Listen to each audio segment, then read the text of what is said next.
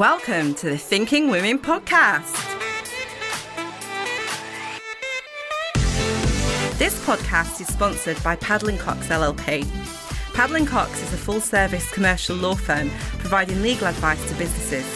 From their head office in Truro, they operate nationally with lawyers in key areas such as Birmingham and London, providing advice on buying and selling businesses, restructuring, a wide range of commercial disputes, freehold and leasehold property, employment law and insolvency. They offer an initial consultation without obligation. So get in touch with them on 01872 672 072 or www.paddlingcox.co.uk. So welcome to the Thinking Women podcast. Hello, we are here today with the wonderful Lisa Kelly, and this is our mental health special. Yeah, so we've got lots of things to talk about today, and we're delighted to have Lisa with us today, who is a divergence specialist. So, hi Lisa, how are you doing? I'm good, thank you. How are you, ladies? I'm good. You all right, Lou? I'm very fine, thank you. But I'm desperate to talk about this topic because it's huge. It is massive. We normally do about 25 minutes, but we could probably talk all day. Yeah. But first, what is a divergence specialist? So can you tell us a little bit about that? Because I haven't heard that before. Sure, yeah. Basically, being divergent means that you think outside of the box, or that you've basically come across a diagnosis to make you divergent, or the opposite side would be neurotypical. So a divergent specialist is somebody who specialises in all the things that are going on in your brain, and things that might stop you from accessing things like work, education, family life. So I will help people with tips and tools on how they can approach certain subjects or areas in their life they may be struggling in. Okay. And just to pick up, I don't know how familiar people are with the term. So neurotypical is a term I've heard before. So that's someone who doesn't have any mental health issues.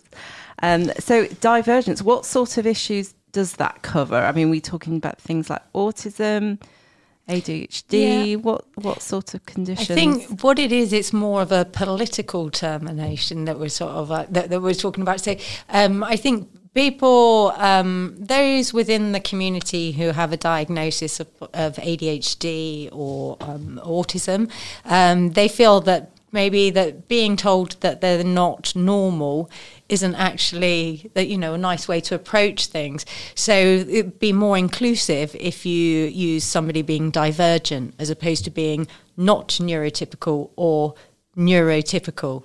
And this is something that I'm hearing lots and lots more about in the press. I know this week it's Melanie Sykes, Carol Vorderman, and it's really interesting, isn't it? Because why is it, Lisa, do you think that suddenly maybe it just feels like this, but obviously when celebrities start stepping forward, looking for answers, it becomes big news. We understand that, but that they're seeming like they're all midlife women. Why is it happening now to them, to us? Yeah. I can give you my personal opinion because research is still going on. There's still answers out there that are being found. My personal opinion, I would say, it probably echoes my own journey of the fact of kind of a succession of things starting to go wrong in your life, or confusion in areas, or where you struggle to cope.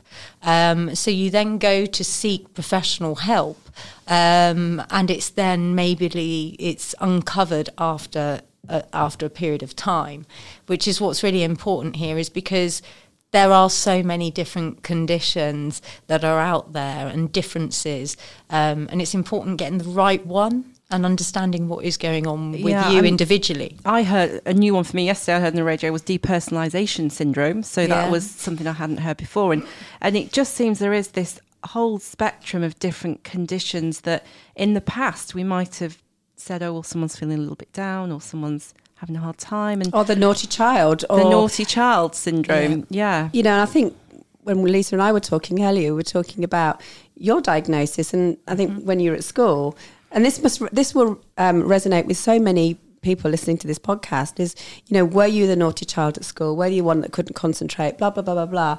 And then it obviously takes a lot of years for it to be taken seriously, I suppose, ultimately as well. You start to see the patterns, I think, and that's what, when you get a diagnosis in adult life, they do ask you to reflect back on your childhood experiences, because you can see the patterns. They are there all throughout your life. Again, looking at my own journey, you could say troubled in school, had early troubles in relationships, and then when big changes in my life happened, I really couldn't cope well with them. And then you sort of, or when you start different educational paths, you have, again, more issues there. So it's like you keep seeing these red flags, but you don't understand quite what the mixture is.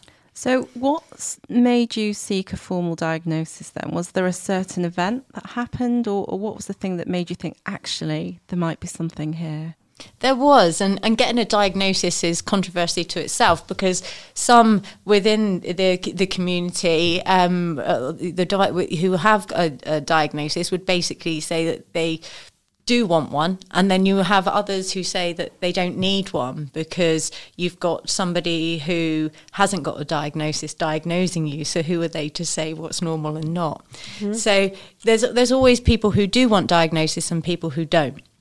However, with me, I think my last diagnosis, because I've had quite a few, and it's normally other people that have picked it up and have prompted me to go and get it.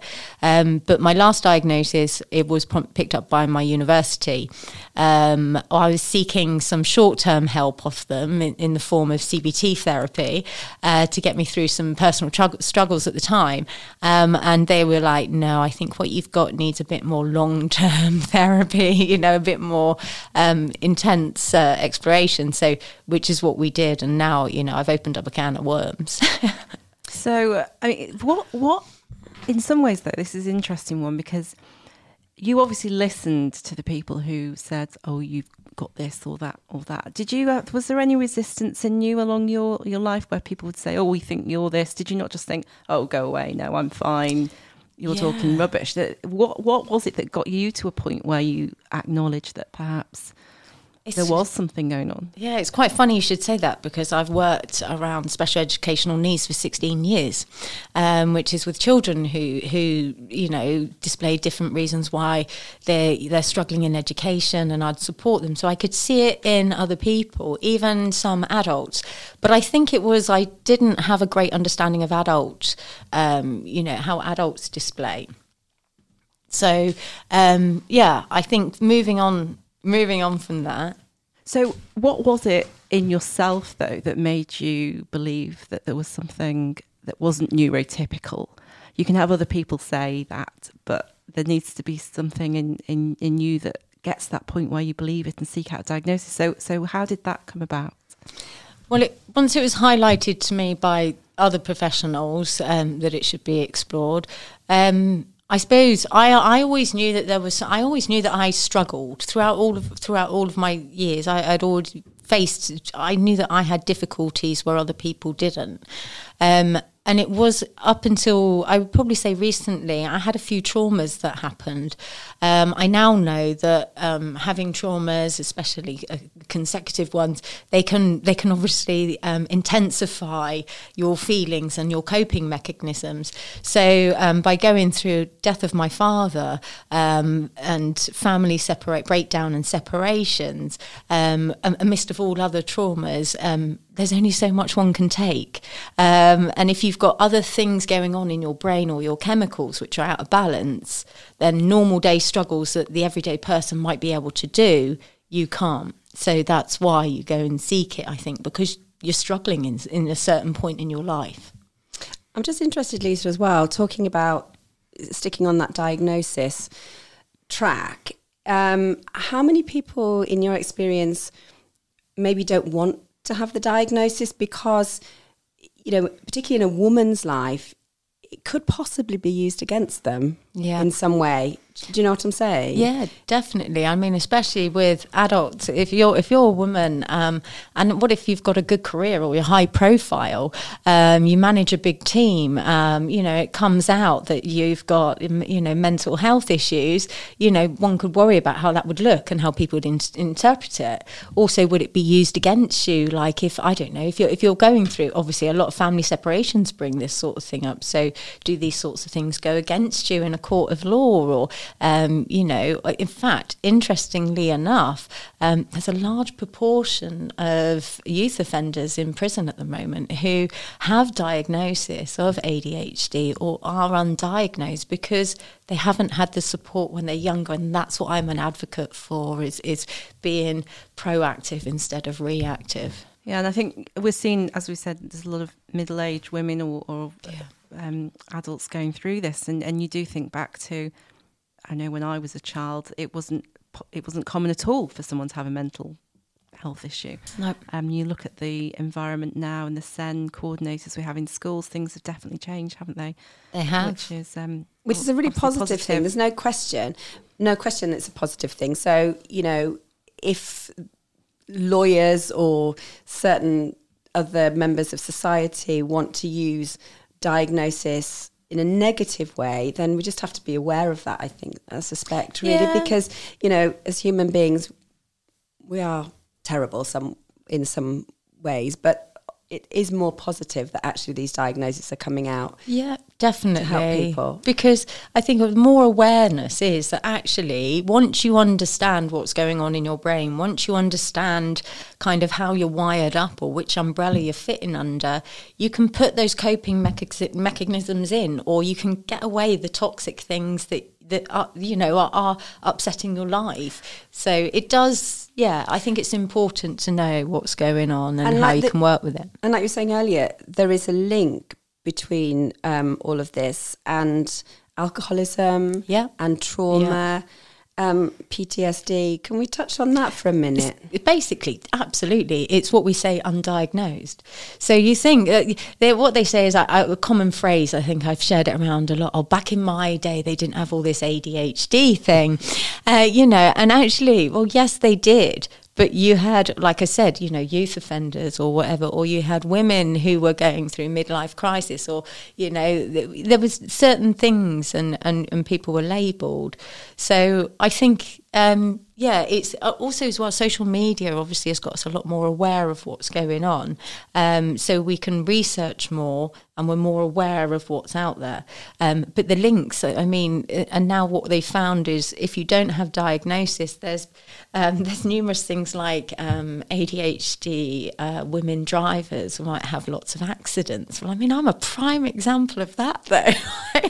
Actually, I know you, Lisa, and I can definitely vouch for that. But I think this is one of the things I want to talk about now is actually coping with it, whatever it is. And whether you've got a diagnosis or what, having a good understanding of how your brain works and what your limitations are has just got to make life easier. Power, knowledge. Well, you have the knowledge, and knowledge is power, isn't it? Yeah. So I want to ask you a bit about the work you actually do. Yeah. So, and also a question within that is the role of medication in the treatment or the management. I suppose it's not a treatment, it's the management of conditions that are divergent and neurotypical. So what do you think about the use of medication? Well, Louise just touched there a bit about the addiction. So, like, some people self-medicate and use things like, drugs and alcohol, and think that they are coping and getting through. But as we know, those sorts of things just mask things even more. So that's why you do get quite a lot of people who are undiagnosed with addictions. But then once you do get the diagnosis, there's a different pathway that they go, because depending on your diagnosis, so for instance, autism is kind of a different rewiring and firing of the brain, again with some sort of hereditary link attached to that, whereas ADHD is more of an imbalance of chemicals in the body. So they're both approached quite differently. However, they both have fundamental skills. There's certain ways of life which suit the way that we think and we work a lot better, like notes, structures, timetables. You'll find neurodivergent people will quite often be really great policemen or women, again, in the army, teachers, are all presenters, are all massive, popularity is really good because, again, you're good at masking, you're good at putting on the performance, but you might have the breakdowns after. Can I ask, masking? So that's a term I'm familiar with. So can you just explain what that is? Yeah, I mean, masking, again, is another massive term in itself. It at the moment, it seems to be more profound in females than it is in the males, as in, like, we've often been able to see ADHD or autism in males because of how they display it. It's a bit more obvious, but females display it differently in the fact that females become quite withdrawn.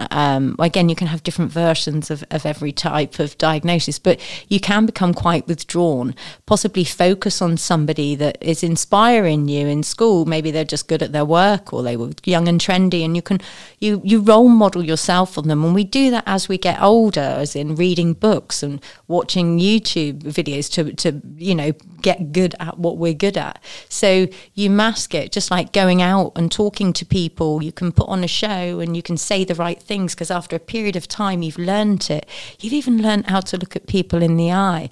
I quite often look in the middle as opposed to looking in both the eyes because you don't know which one you should be looking in. How you interpret people. There's lots of different skills you learn over time so you can mask it. And obviously we all do that a little bit, don't we? But what's the difference between a neurotypical person who does that and tries to emulate, say, a role model, and someone with I was divergent. thinking that because I'm listening to a lot of what you're saying, Lisa, thinking, and I'm sure that people listening to this podcast are going, well, I do that, or I do that.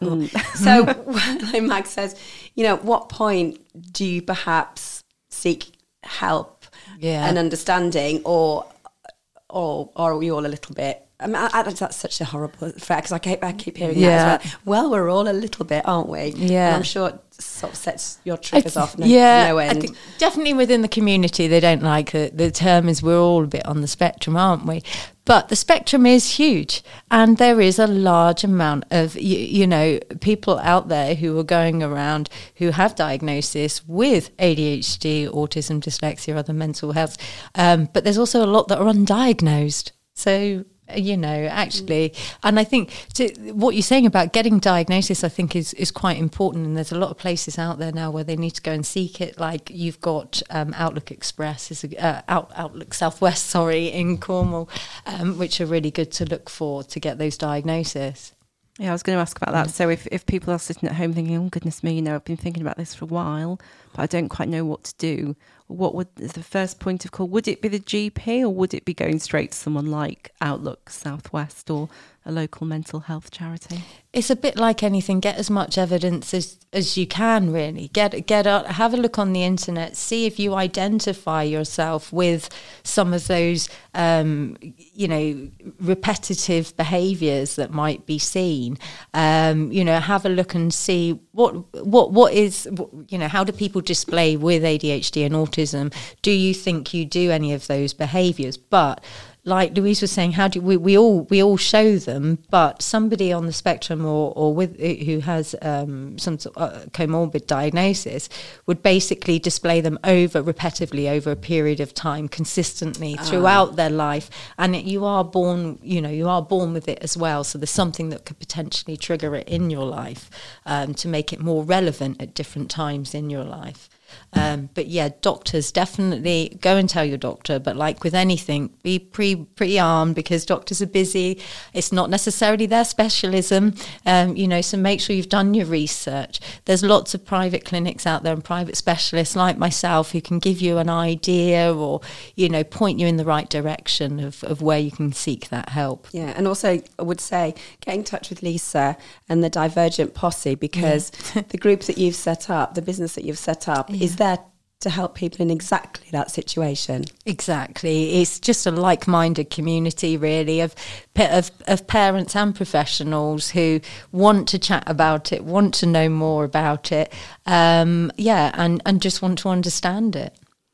Gosh, well, I mean, I could talk about this all day. I've got loads more questions, but thank you very much. No Lisa, problem. That's been absolutely fascinating, and hopefully that will have given some of our listeners some food for thought and some directions as to where to go if they feel they need to. Yeah. And do get in touch with Lisa. If you need help, all her information will be all over this podcast. So, Lisa, thank you so much. Oh, thank you for having me, ladies. Thank you. This podcast is sponsored by Padlin Cox LLP. Padlin Cox is a full-service commercial law firm providing legal advice to businesses. From their head office in Truro, they operate nationally with lawyers in key areas such as Birmingham and London, providing advice on buying and selling businesses, restructuring, a wide range of commercial disputes, freehold and leasehold property, employment law and insolvency. They offer an initial consultation without obligation, so get in touch with them on 01872 672 072 or www.padlincox.co.uk.